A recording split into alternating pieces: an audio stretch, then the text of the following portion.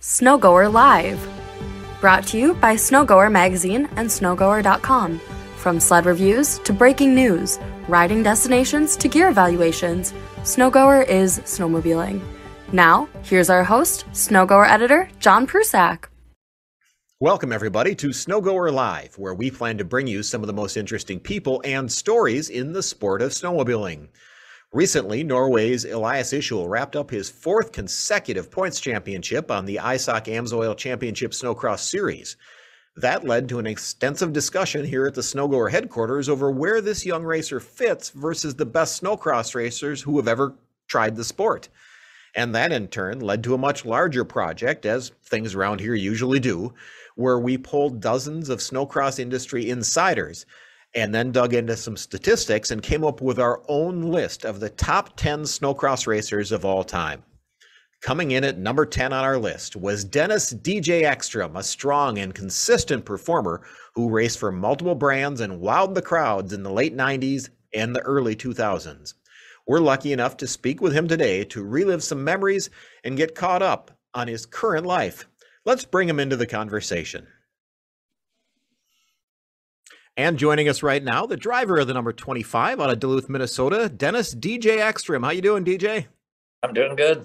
Good. Long time no see. I hope you're enjoying life and still enjoying snowmobiles in one way or another. Yes, I sure am. I like to still ride, and we go out and do a little mountain riding and ride with my kid and friends and family and stuff. So I certainly do still enjoy it. Fabulous. Well, let's back way up. Now we first met you when you actually joined us at Road Reports. I think was the first time I met you way back in I think you were about 17 years old when you came with us as a racer for Yamaha then. Tell us how you got into snowcross in the first place and kind of how you ended up in this crazy world. So basically my story goes, I used to race dirt bikes as a kid. I started that when I was 10 years old. I always wanted to kind of my dream was a professional dirt bike racer like every kid does. I grew up on snowmobiles. We had basically a bunch of old ones around the house. My dad was always into them. And then of course, being from Duluth, there was always the big giant snowcross race up at Spirit Mountain. So I remember being a kid and kind of watching that. And I actually got to be really good buddies with Carl Shabitsky. So we both, hung out and kind of rode dirt bikes, raced together. He started racing. I wanted to try it. So long story short, we both started kind of doing that up at Spirit Mountain and we both did well. So story goes, started getting some help and some sponsorships and winning a little bit of money and stuff like that. So from there, it just kind of took off and, I kind of realized, hey, I'm pretty good at this. And it was kind of a passion, what I wanted to do. So that's kind of how it took off and how it got started. Okay. So how old were you when you turned pro? Were you just like 18 or 19 years old? Oh gosh, I want to say I was a senior in high school, I think, the year I went pro, like when I signed pro. My junior or sophomore year and junior year, I was racing semi-pro for Yamaha and then Arctic Cat. And then I think in 2000, I signed with Sharing Speed Sports for, my first kind of large contract. So, right. Okay. Right out of high school, basically. Okay. Now, we did this, top 10 drivers of all time, a poll, did it two different ways. We did it among, former race directors and current race directors and race team owners and media people and different insiders. We also did one with the fans that's separate from this. But whenever you were nominated by the Snowcross insiders, if you will, they always talked about how consistent you were, how you were always on the podium. One of the things that's difficult about putting together that top 10 list is nobody has really good statistics through the whole era. But Greg Kramer, the former announcer, did a great job of cataloging the 97 to probably 2003 era. And in that era, other than Tucker and Blair, nobody had more podiums than you did. What do you think led to that? What led to that level of consistency where you were always making finals when there were so many guys just trying to qualify for finals and always so far up there by the end of the race? Yeah, I guess, it's a good question. I was pretty consistent, like when I was a little kid, I was always taught not to break the snowmobile. So I think maybe that helped. I mean, when I actually first started racing, I had to realize, I got to go for it. So, but I would say, pretty smooth on a snowmobile. So that maybe led to, consistency in races. just being cautious on the track. And I guess I don't know. I just always wanted to win. So that led to, being up front or trying to be in that top 3 position. And then obviously in a race for a team, you realize the importance of being up there on the podium and finishing that, because it's great for the sponsors and for the whole team morale and for everything. So that's probably what led to it. And I guess I don't know, it's hard to say. It's just that's what I did. Yeah, you certainly weren't a checkers or wreckers kind of guy where it was go for it at all costs. I mean, we certainly saw plenty of those guys come through the sport that rode maybe a little bit more on the edge. You were fast but controlled, is how I would say. Yeah, I would agree. It seemed like I just always wanted to stay on the sled, finish, versus crashing or, and there's times when you got to go for it, and there's times when, stuff doesn't always go right. I mean, you've seen plenty of crashes and, over the years, and I've had plenty of my moments, and, that's going to happen. But all in all, I just always wanted to finish up front and, go for the win, or go for the, at least being in the top 3 towards the end of the race. So looking back now, you've been retired certainly for a number of years. What year did you retire? Gosh, I think it was 2009, if I remember back. Yeah, it was my last season. So looking back now at it, what would you consider the highlights? What are the moments that stick in your brain the most, where you felt like you were on top of the world racing? Well, obviously winning is, number one. When you win a race, it feels great. But man, the highlights for me, I have to say, there were moments when, like I said, growing up and wanting to do something like that, and when you actually become a professional at it. And when I was a kid, I used to go up to the Snocross races and watch guys like Kirk Hibbert, Brad Pake, all the guys, Chris Vincent, the list goes on. And in those years, when I became professional, I remember like lining up. I mean, Blair Morgan's there, Tucker was younger, but coming up on the scene. I mean, it was a playing field that was unbelievable with talent. So, I mean, there was moments when I actually caught myself like sitting at the starting line in Spirit Mountain thinking, holy crap, like how did I get here? You know what I'm saying? Like, yeah. So that was cool. And then big highlights, obviously winning, like Spirit Mountain was a big race, like I said, and you remember that over the years, like everybody came there. It was such a big event, and to win there was huge. So I think definitely highlights of my career were winning my hometown race, which I think was 2005 and 6 in Pro Open. So that was cool. Obviously other big events like X Games was fun, getting medals out there and, sharing that hype and experience was pretty cool. Other highlights for me, traveling around, like just all the experiences that came with it, meeting you at 17 years old, being at the road reports, stuff like that was just huge life experiences that I look back at it now and how fun was that. And, to get the opportunity to do stuff like that was pretty cool. I think the other thing that a lot of people forget is that oftentimes the people you race against become, part of your social circle, because these are people you're seeing every weekend. And so, people get to know who's cooking out food on Saturday night and who's doing what on Sunday and things like that. And it becomes you had family who traveled with you, but aside from that, the entire group becomes a family. Well, you're absolutely right in that aspect too. Like, me starting off as a little kid, basically, I had guys in the sport that helped me get to where I was. I was close with Tim Mackey. He helped a lot. He was a little older than me. And I met so many good people along the way. And like you said, exactly, it turns into kind of like, a lot of people are friends and family, and I still talk to and see a lot of those people to this day. So that's pretty cool. Other aspects, there's guys you don't really talk to. Like I remember racing with Blair, and man, we were neck and neck like a lot of times, and he was quiet, I was quiet. But now I see him, I'm like, hey, what's going on, man? It's just, when you're kind of out there on the track battling, it's a different story. But, you just realize, the talent level and, the amount of good people that I met over the years was pretty awesome. So, obviously when we're putting together our top 10 list, it's the top 2 are pretty straightforward. There's a lot of people, Tucker, Blair, Tucker, whatever the order is, but there's the top 2. But can you think of anybody that you raced against that, maybe somebody who just made a couple appearances or something, or it doesn't have to be that, but somebody that you were just wowed by, that you're like, wow, that person can ride? There was so many of them, John, honestly, like that's a tough question to answer. I mean, I have my moments when I think back. I mean, obviously Blair, Tucker, that always comes to mind, where those guys would wall me on a daily basis when I was on the track with them. And there's times, you know, we were battling just for the lead all the time. And so that talent was there. But I mean, at a given time, when you lined up on the track, any guy could win, you know, getting the right start. So, I mean, there's guys like Nathan Titus, Kirk Hibbert, you know, those guys like with wow factor, like, holy man, you know, they knew so much about snowmobiles and could ride a snowmobile so well.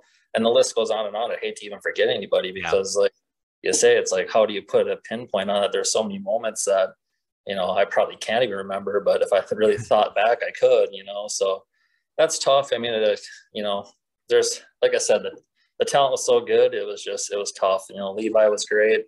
TJ Gula, you know, all of them are so talented. It was just crazy to put a finger on like any name out there. So, especially in the late 90s, I'm kind of a statistical geek, so I kept a lot of the like heat sheets and stuff like that. And so to just go back and look at, you know, when there was 32 entries sometimes in a given class, and look at the people who didn't even make the LCQ, who I remember as being great racers, but you know, they didn't even make the LCQ on a given weekend. And it was amazing the crew of racers you went up against, and the people that would pop up every now and then and have a fabulous, you know, weekend, but then, you know, maybe the next 3 weekends they wouldn't even make the final, but they had that week where they were just had the bit. Yep. No, you're exactly right. And I mean, I remember how tough it was to make some of those finals. It was, you had to be on your A game. You couldn't mess up. You couldn't, you know, so you're exactly right. Like it was just, the playing field was a good one. It was tough. It was fun. It was very exciting, and those were some good years, put it that way. Yeah. So once you retired, what part of the entire racing or being on the road or whatever, what did you miss the most? What did you look back on the next few winters and think, man, I could just be out there again? Yeah, I miss, you know, obviously being competitive like that. Like there's part of you that, I'm a quiet person, but I guess when, you know, I turn that on and that excitement or adrenaline gets going. So part of me missed that, you know, the travel, you know, seeing people, that change, you know, I didn't, you know, see a lot of people on the scene anymore. I had little kids at the time. So it was like, oh, I got to transition into, you know, life and career and work. And so there's parts of that I missed. There's parts I didn't miss. You know, you get to an age where you're getting pretty beat up and sore and tired, and so, you know, it was all good, but I do miss, you know, some of the experiences and the travel and just honestly racing, you know, that's the biggest part of it. Like, that's why I did it, was because I love to do that. So, you'd mentioned Tim Mackey earlier. He's come with us to our road reports the last few years and done some test riding for us and been our photo model and stuff. He's still hill climb racing, or he has been the last few years. You look at somebody like Justin Tate, who, you know, is still doing enduros and cross countries and stuff, and these Ironmen who, you know, well into their 40s or a few of them even beyond, they're still competing. Have you ever thought about getting back into it, or when you shut it down, it was like, okay, I'm shutting her down? You know, competitive level, it's pretty tough at this age. And, you know, I still love the sport. We were just out 3 weeks ago riding with Timmy out in Steamboat Springs. So did a little mountain ride, and he took us out and basically kind of guides us. And I was wowed by his skills on a mountain sled. I was like, holy man, Tim, you have gotten really good. So that was kind of cool to see. And we had a blast out there. So you know, I'm getting back into that, just kind of seeing guys I want to see and going out and just enjoying it. The competitive aspect, I guess I don't see myself doing that right now, but I still do love to ride. And, you know, I have a bunch of snowmobiles and I won't stop doing that. That's for sure. As far as the racing side of it, do you keep in contact with it in any way? Do you go to a couple races a year or something, or is it? I try to. So pretty good friends with Matt Judnick and Anthony Judnick. Their dad still runs the Judnick Motorsports team for Polaris. And, you know, so I go support those guys and support everybody who was at Canterbury this year. And, you know, obviously used to go up to Duluth here and there and watch. So don't have a lot of extra time, but I like following that, seeing how those teams do and kind of watching it and supporting them. So. Sure. Well, to wrap it up, let's talk about what you're doing today and what's keeping you so busy. Talk about your business that you're running, your family. What keeps DJ busy today? So it keeps me busy. I'm running a business that does epoxy floor coatings. So I've grown that for, I think, 8 years now or 9. So each year we grow a little bit and it's getting busier and busier. So it's just kind of a different world than what I did in the past, obviously, but I do enjoy it. I do enjoy doing quality work and, trying to grow a business. So that's kind of like my new goal or careers or, stuff like that, is to try to just keep getting bigger and bigger. My Sure. kids are great. I have a 13-year-old son, Ashton, a 15-year-old daughter, Layla. So we spend time out the lake, do boating. So it's always kind of work hard, play hard Yep. type of deal. So if the current version of you could talk to the 14-year-old or 15-year-old version of you and give you some advice of getting into the sport, and really with this advice you're talking to kids today, but let's pretend like you're talking to yourself. What advice would you have for somebody that says, I want to be a snowcross racer? I guess my best advice would be, you can pretty much do anything you put your mind to. I'm a firm believer in that. If you try hard enough and, stick with it, it's not going to be an easy road, but if you have enough passion for it and you enjoy it, you'll get somewhere with it. So that'd be my best advice. And other advice would be, it is a lot of work. It is very, very fun, but you certainly can achieve it if you set your mind to it. I've been watching some of the videos online recently of some of the races from back in the day, and it's amazing the level of injuries. Back then, I would think even more so than compared to the current time. I don't know if that's a reflection of the machines have gotten that much better. At the time, when you were racing them, those were cutting edge machines and they were the best thing available. Right. You looked at people who raced 10 years earlier than you as being, savages for racing on what they raced on. Do you look back and say, God, I wish I had the equipment these boys have today?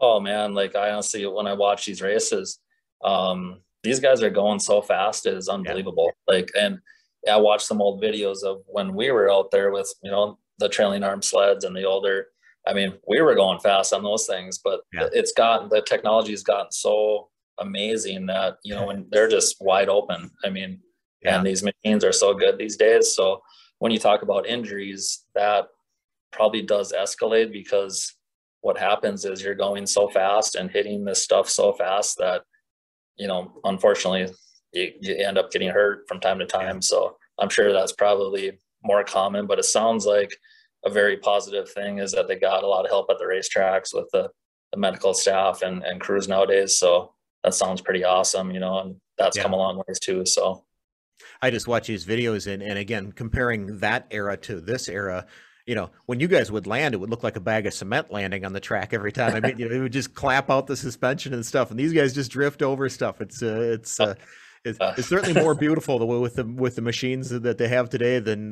what you guys had. But again, what you guys had compared to 10 years earlier, it was all relative. Yeah, it is kind of funny. Even some of these this trail sleds nowadays, I laugh. I'm like, man, these are better than what I used to race on. Yeah, like it's unbelievable how far the industry has come in the last 10 years. So pretty cool. 10 years from now, we'll look back on what we're riding today and go, how do we get around in those things? That's insane. Right. All right. Well, we sure appreciate you joining us. Congratulations on being voted a top 10 racer by the crew of insiders and experts. Your career warranted that. So it was, you earned that spot years ago, and it's good to hear that people still remember you as being that level of racer. Well, thanks, John. I appreciate that. And it's an honor to be a part of it. And it was just an honor to do it and, have the career I had. So I feel blessed and lucky for that, and just had a lot of fun with it.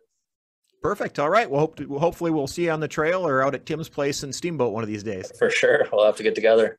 Perfect. All right. Thanks again. Thanks, buddy. Yeah, see you.